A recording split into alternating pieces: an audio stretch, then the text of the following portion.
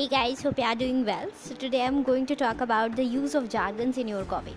After reading or hearing this title, you might be thinking that I'm crazy. Every writer gives advice to avoid jargon, but she is saying use it. Wait, I understand. But there's a reason behind this topic.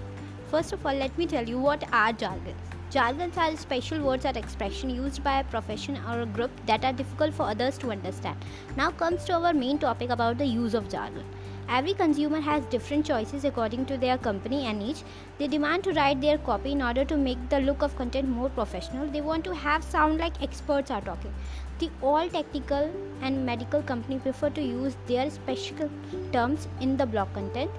So it may happen that normal people can't understand what they have written, but the people who belongs to those industry can easily get their point. That's why they suggest their writers to avoid casual connection and make it full of those industry-based specific terms. For writing better copy, try to use those terms, and it will enhance your knowledge, expertise, and vocabs. Hope you find it worthy. Thank you so much. Stay tuned for more.